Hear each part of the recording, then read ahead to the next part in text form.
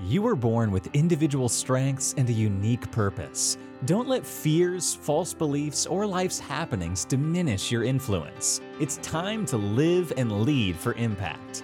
Host Kirsten Ross, expert of transformation, will help you defeat the drama and overcome the trauma that can stop you in your tracks. You'll gain focus, find confidence, and take bold action. Unleash passionate, purposeful you. Let's go. Welcome to Live and Lead for Impact. I'm Kirsten Ross, your host, and this is episode number 195. I have such an awesome guest today, and what is so cool is this podcast. You know what? You don't realize, like, behind the scenes, I don't always share, but like, I have a quick conversation with someone before we schedule the podcast, and and then we do the podcast and we talk a little bit before and after. But Sylvia, who you are going to meet in just 1 second, Sylvia and I have gotten to totally connect in addition through Clubhouse since, and we have become fast friends. When this whole COVID situation is over, we are totally going to be together in person. And so I am so anxious for you to get to meet her. But her name is Sylvia Marusic, and she's an activational speaker, founder and innovative mind behind Mind Body Works, a Canadian company focusing on creating and maintaining health and wellness in the workplace. As an occupational therapist with 30 years of experience and expertise in the field of health and safety, she emphasizes that prevention is the key to creating happy, healthy individuals, employees, and businesses. Welcome, Sylvia. Yay. Thank you, my sister from another mister. Yeah. Hi. This has been such a blessing to get to know you. And I don't believe in coincidence. It just is so magical how these things happen. And I'm so grateful. Me too. And it's so funny because I'm reading your bio and it's amazing. And I'm like, yeah, but she's so much more. Yeah, I'm rewrite it. I know, because you really are. You're just a bright light. And I mean, you bring light and loveliness. You really do. So I've really appreciated the time that we've gotten to spend together. And yes, I can't wait. Very soon we're going to be in person. So oh my gosh, I can't wait. There are some people who your heart recognizes their heart. It's not a visual thing. It's not, it's an other sensory thing. And it's the only way I can describe it is that my heart recognizes your heart. And I just need to be in your presence. I need to actually meet you face to face. Yeah. Well, soon. We just have to, let that border open up between us and then we're good. What's that? That's a small problem. Yeah. So, we better get this interview rolling because people want to learn more about what you're up to. So tell me about your work and what impact are you working to make in this world? Many years ago, when I worked on palliative care as an occupational therapist, somebody said to me one day, you know what you are? Because of course, in palliative care, an occupational therapist who is a rehabilitation specialist doesn't really have rehabilitation as the goal, right? When people are dying, your goal is not to rehabilitate them. My goal became to create hope for something, anything. What do you want to do in these last days? What do you want to see? How do you want to feel? What can I help you with? And so someone said to me, you know what you are? You're a hope broker. Oh. And that it just made me cry, of course. And when I say those words, my whole body gets full of goosebumps because I feel like hope is a currency that without it, you're dead, like you're done. But if you can bring that to someone, it's priceless because you can't buy it. And so that has been my lofty, maybe, I don't know, could it even be a little bit of an egotistical goal? I don't know, but that has been my goal. And I feel my purpose on the planet is to help people find hope.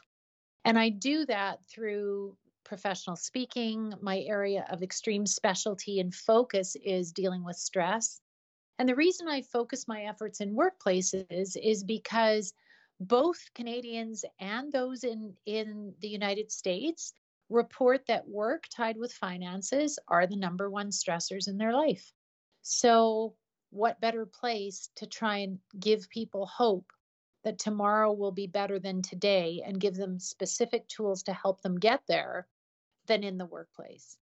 And let's not forget that a happy, healthy employee affects the happy, healthy bottom line of a company. And it goes in reverse too, right? When employees are not well and they're not engaged, and there's absenteeism and presenteeism and all of that kind of stuff, that really dramatically impacts a company's bottom line. So I feel like workplaces are such a great way to affect many things in a ripple effect. Absolutely. No, I remember the first time I heard you use the term presentism, and I was like, oh my gosh, I love that. And so just in case people have not heard that term before, I love what you do with words all the time. Like, you are so creative with the way you put words together. But tell us about presentism. Yeah, so presenteeism is when you are basically what I like to call RIP, retired in place. It's where you show up every day and you just don't really do a whole lot. Now, people can display that kind of behavior for different reasons. One is because they're not well. And that can absolutely be a significant cause of presenteeism. Basically, they're just there in body and just not being productive.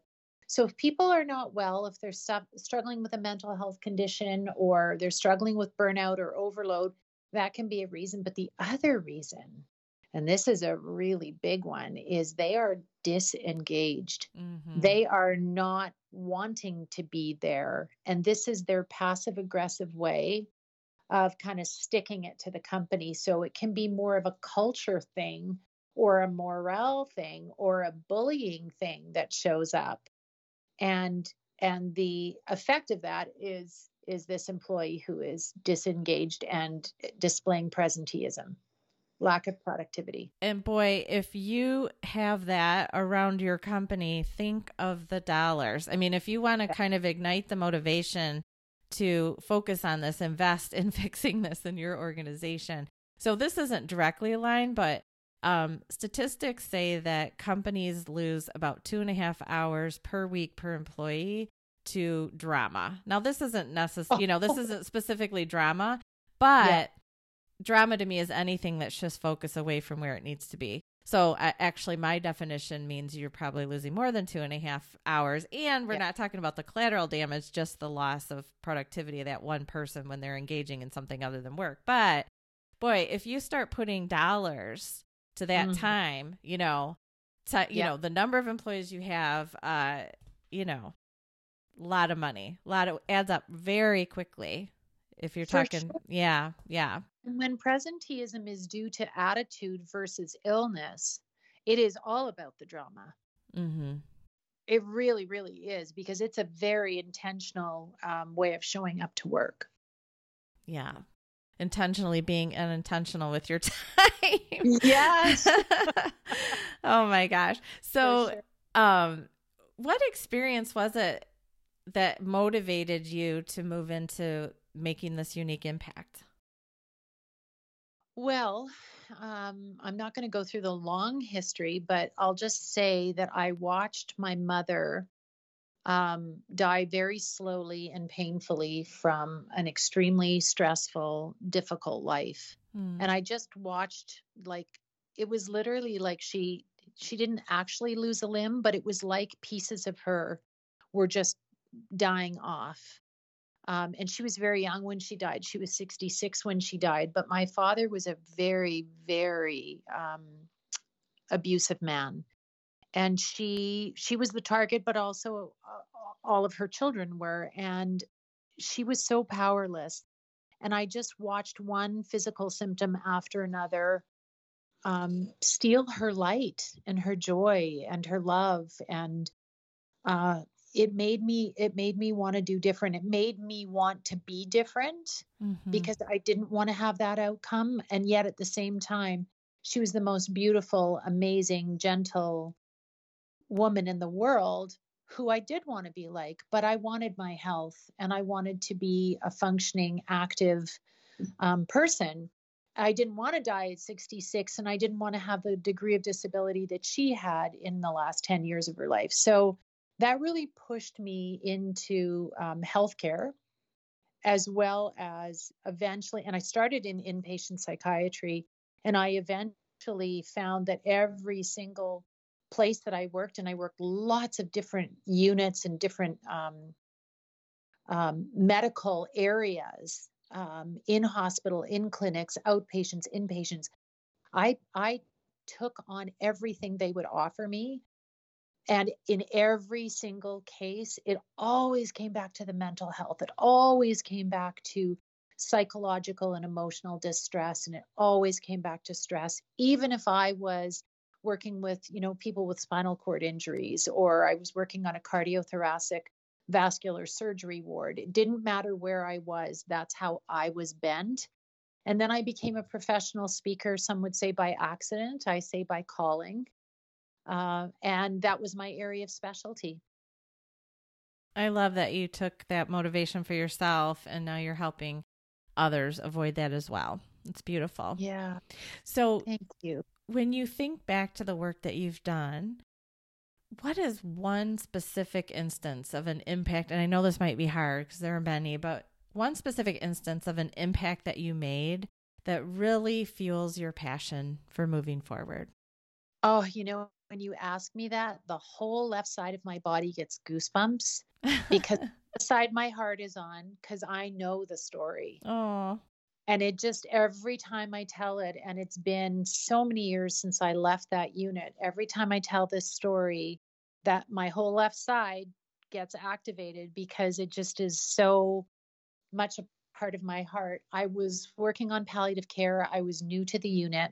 Still hadn't quite figured out what an occupational therapist exactly does with dying patients. But I had gone in to see this patient who needed some help. He needed to be gotten out of bed, but he was paralyzed from the waist down and he had lots of open bed sores. And so I was consulted to think about seating for him or some kind of air-filled cushion we could put him on to give him a change of position. And we got talking about everything but seating. And I said to him, and this is how it all began, what do you want to do before you die? He said, I really want to go to the lake. And his wife was there. And she said, but we know that's not possible. And I said, oh, are we sure? And they both kind of looked at me. And the next thing you knew, the three of us were thick as thieves every single day, planning what we needed to do in order to get him to the lake. How were we going to navigate the rocks? What kind of service would we use to get him out there? Because he wouldn't have been able to drive or handle the impact sitting up because of pressure sores and so on. So every day he had homework. You need to tell me, I need a description of this. I need to know how wide the doorways are. And I had homework, and I'm going to call this stretcher company, and I'm going to call this wheelchair supplier, and I'm going to call this orderly company. And every day for a week, we were like three little kids. So excited. And then I ran up to the unit on Monday morning after the weekend, and the following weekend was the weekend we were going to the lake. And I pretty much had everything organized. And so we were 5 days from the lake, and I ran up to his room, and his room was empty. And I thought, they moved him. Geez. So I go to the front desk and I said, where did you guys move Mr. So-and-so to? And it was crickets, Kirsten. No one said a word because they realized that this was my first death. And somebody finally came around the desk and put her arms around me and said, he's gone, sweetie. And I lost my mind. I was hysterical because I felt like I had failed him.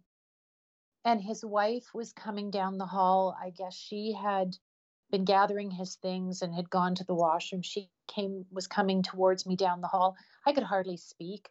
And I just kept crying and saying, I'm so sorry. I'm so sorry. And she comforted me and said, listen, he didn't get to the lake, but he was at the lake every day because of you. We Aww. all at the lake every day because of you. And I could not do that for him. And I've never forgotten that. That's the value of hope. You Oh. can't express the value of it. Oh Yeah. my gosh. Isn't that I have unbelievable? never, yes. And that story just perfectly illustrates that. Yes, he didn't make it to the lake, but he died with the hope of getting there.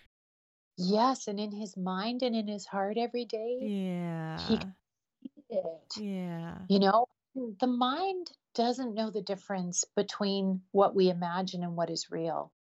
You know, I take my audiences on a meditation that specifically proves that, and it's a meditation that involves a lemon. The mind does not know the difference. So when we look at creating hope, even visualizing that tomorrow or that something can be different is enough to make your body feel like it's different. Hmm. It's magic. Well, Yeah, and he also taught you me. gave him a sense of purpose during those few days too, because how Yeah, would he have been spending his time absent, this thing that he was hoping to help make happen? yes. Yes, and he had a journal to write in every day. He did his homework and he wrote it down for me, and I read it and we discussed it and we laughed about it, and it was just beautiful. I'll never forget him as long as I live. Oh, well, Mm. yeah, that sounds like that's the perfect story to fuel your passion. And I know that's going to fuel a lot of people's passion who are listening to it. So thank you for sharing that. Oh, So, you're welcome. shifting gears a little bit now, every person who's working to make their own impact has to deal with challenges. And so what has been Mhm. your biggest internal or external challenge, and how did you overcome it? Now, that's a hard question because there are so many, but I'll tell you, when it comes to my purpose, my biggest challenge, because my tagline, the soapbox that I get on with my audiences is that if we know that we can create disease and illness, we absolutely know that. We have the proof of that.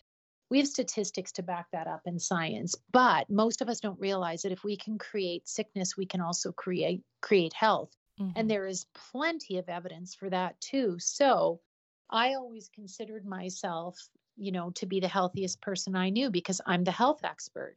Everything I talk about is about health and well-being, and that's how I live my life. So my biggest challenge to my sense of purpose came when I had just a routine mammogram last December and was diagnosed with breast cancer in early January. I literally could not believe they were talking about my breast.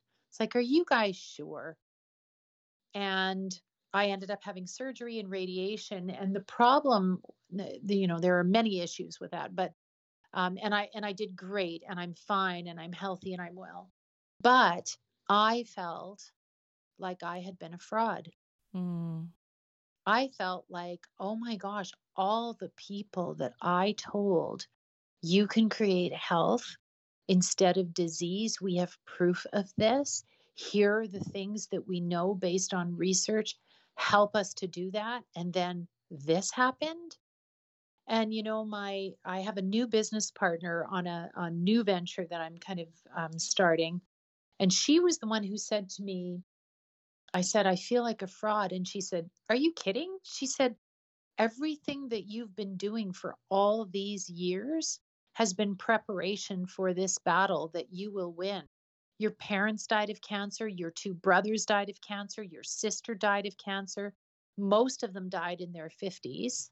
Mm. She said, it's not going to be you. You've been training and you've got this. And I was like, oh, yeah. Yeah, I do. Mm. Mm-hmm. And I did, and I do. I'm in the best health of my adult life. And is that because that is such a huge challenge to overcome? And um, have you fully have Well, have you fully moved through, no, the emotional, the mindset shift? Are you fully through that? Because I also had this thought of like, yeah, it's not perfection. It's, but you created this foundation of what will help you battle this. And it sounds like if there's that much in your family, it is, there's got to be a genetic component, right? There's a huge genetic component. Absolutely. What I did was I didn't go public with this right away because I kept wanting to find out what the cancer was here to teach me. What was this actually about? Because I knew that it wasn't just about. In fact, I knew it wasn't really about me at all. But I needed to know, what was the message? What am I supposed to do with this? And at first I thought it was about grief and about loss and about, guilt and shame and all of these sticky emotions, because I always say our issues live in our tissues. So emotional things that we don't work through show up in the body in symptoms or sickness or conditions. Mm-hmm. So when I released all of that and worked on that for a few months, I thought, okay, I'm through it. But something seemed sticky still. And so I went into deeper meditation. And for 3 days, I asked, what is the meaning of this? And finally, the answer I got was powerlessness. Mm. And because I had grown up in such an abusive environment, my need to be perfect was all about protecting myself and protecting my mom from my father's abuse. So that's how I did it. Like if I'm the best little girl, I'm not going to get hit, and neither will my mom. I can protect us both. And so when that didn't work, I didn't stop trying to be perfect, but I became powerless because I realized that it wasn't working. Now, a powerless person cannot combat cancer. So the ultimate message in all of this was reclaim your power. And what a beautiful gift to give to the world. Like, that's why it happened. I needed to share that with people that, hey, dive down. Every illness, every sickness, every symptom is a way of communicating with you that you need to work on something. Let's drill down and find out what that is. And let's get rid of it. Let's work on it. The next day, I set some really hard boundaries that I really needed to do, really needed to set some really strong limits. And, I exponentially just got better and better and better. I am considered cancer-free, although the type of cancer I was diagnosed with doesn't have a remission because it's hormone driven. But I know that this is not the thing that's taken me out. I'm not going to have another tumor. I am not going to lose my breast. I've had my surgery. I'm good because I figured it out. Yes. Good. And I hear the power in your voice, reclaiming it. Yes. Yeah. Yeah. And we all have to do that. And we all have some emotional baggage, some story we bring from childhood, that we're not lovable, or we're not worthy, or we're not enough, or we need to be perfect. Whatever that story is, it runs behind the scenes like an operating system. And if you don't unearth that, you will keep making choices in your life that feed that version of yourself that you believe is you. But it's not you. It's a story. We're all just perfectly imperfect. Yeah, I always say if you're telling yourself a story and it's not working for you, flip the story. Like that is one thing that we always have control over, is the story that we tell ourselves about the experiences that we're having in life. Because there's the facts and then there's the story. Exactly. And we have control over what we allow other people to tell us in terms of stories as well. Mm-hmm. Yes. Oh, amazing. Well, I am absolutely celebrating that you are cancer free, and we are proclaiming that, yes, that will continue to be. Thank you. Yes. So what words of wisdom, on top of all the other words of wisdom and hope and everything that you've been sharing today, do you have for others who want to make their own impact in the world?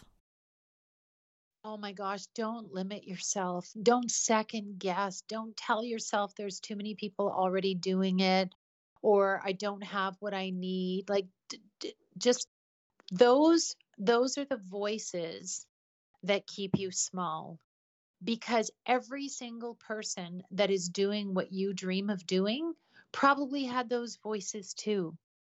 But if you really want to be unstoppable, you are unstoppable and find someone who is doing what you want to do and learn from them. Get to know them. Come on Clubhouse where the advice is free. Agree. Right? Yes. I resisted Clubhouse with everything in me. I was like, my nails were in the carpet while my friends were trying to drag me into Clubhouse. You made it look like I just wanted to be around you. Like you just made it look like something I really wanted to do. I just wanted to be around you. And I'm like, I got to go to Clubhouse. I got to hang out with this girl.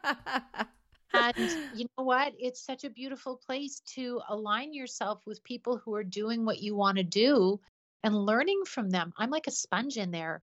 Man, I've learned so much from you and Eric and Ben and all these beautiful people that have been on. It's amazing. So yeah, do not limit yourself. Don't listen to those voices that say you can't or you shouldn't. Do something that lights you up, that allows you to serve others in the world, and then just take a step out. But do your research. Make sure you get in touch with people who are doing that and talk to them about how they did it and see what you can do. Work with a coach, work with Kirsten. Right? Like, yes. Yeah. No, I would that is one of my passions, is helping people make their own impact. So yes. And I'm actually about to offer up time in my calendar for anyone who is having a challenge. Just grab a spot. I've left a few precious spots for people. It's defeatthedrama.com/call. So grab a spot, and within 15 minutes, you're going to have some kind of breakthrough. Clarity, personal breakthrough, leadership breakthrough, impact breakthrough. So, but I don't want to get sidetracked talking about me, even though you brought me in there. But I just want to say thank you so much. You have shared so much for people. I think this is one they're going to have to listen to multiple times to hear all the different aspects of wisdom and insight that you shared today. So really amazing. And again, so grateful that you're in my life and that we get to hang out. And yes, even though we can't be together in person, we get to hang on Zoom and we get to take walks together, or not Zoom, Clubhouse, and get to take walks together. I get to bring you in my pocket. Oh, so grateful for you and for the opportunity to share some of these things with your audience. I know that we all need good news, and people have never needed good news like they do now. And the good news is that if you're struggling, it doesn't have to stay this way. There are so many of us out there who are wanting to help people, and there is so much available. Just be brave enough to take a step out. It's work. Like, it's not going to fall from the sky. There's no pill. But just be brave enough to take a step out there and put a little bit of effort in, and the rewards will it's literally an exponential increase. You change one or two things in your life, and before you know it, that's rippled out to affect 20 things in your life. And whatever you're going through right now, things can be better. Yes, and the world needs your impact. Yeah. So get on with it. So Thank you, Sylvia, so much. If you guys want to connect with Sylvia, you can find her at mindbodyworks.ca, and that will also be on the show notes. So to find those, go to defeatthedrama.com, click on the podcast tab, and go to episode 195. We'll also have her Facebook and LinkedIn information and Instagram as well. So plenty of ways to get in touch. So thank you again, Sylvia. I know I will see you, quote unquote, see you soon in the clubhouse.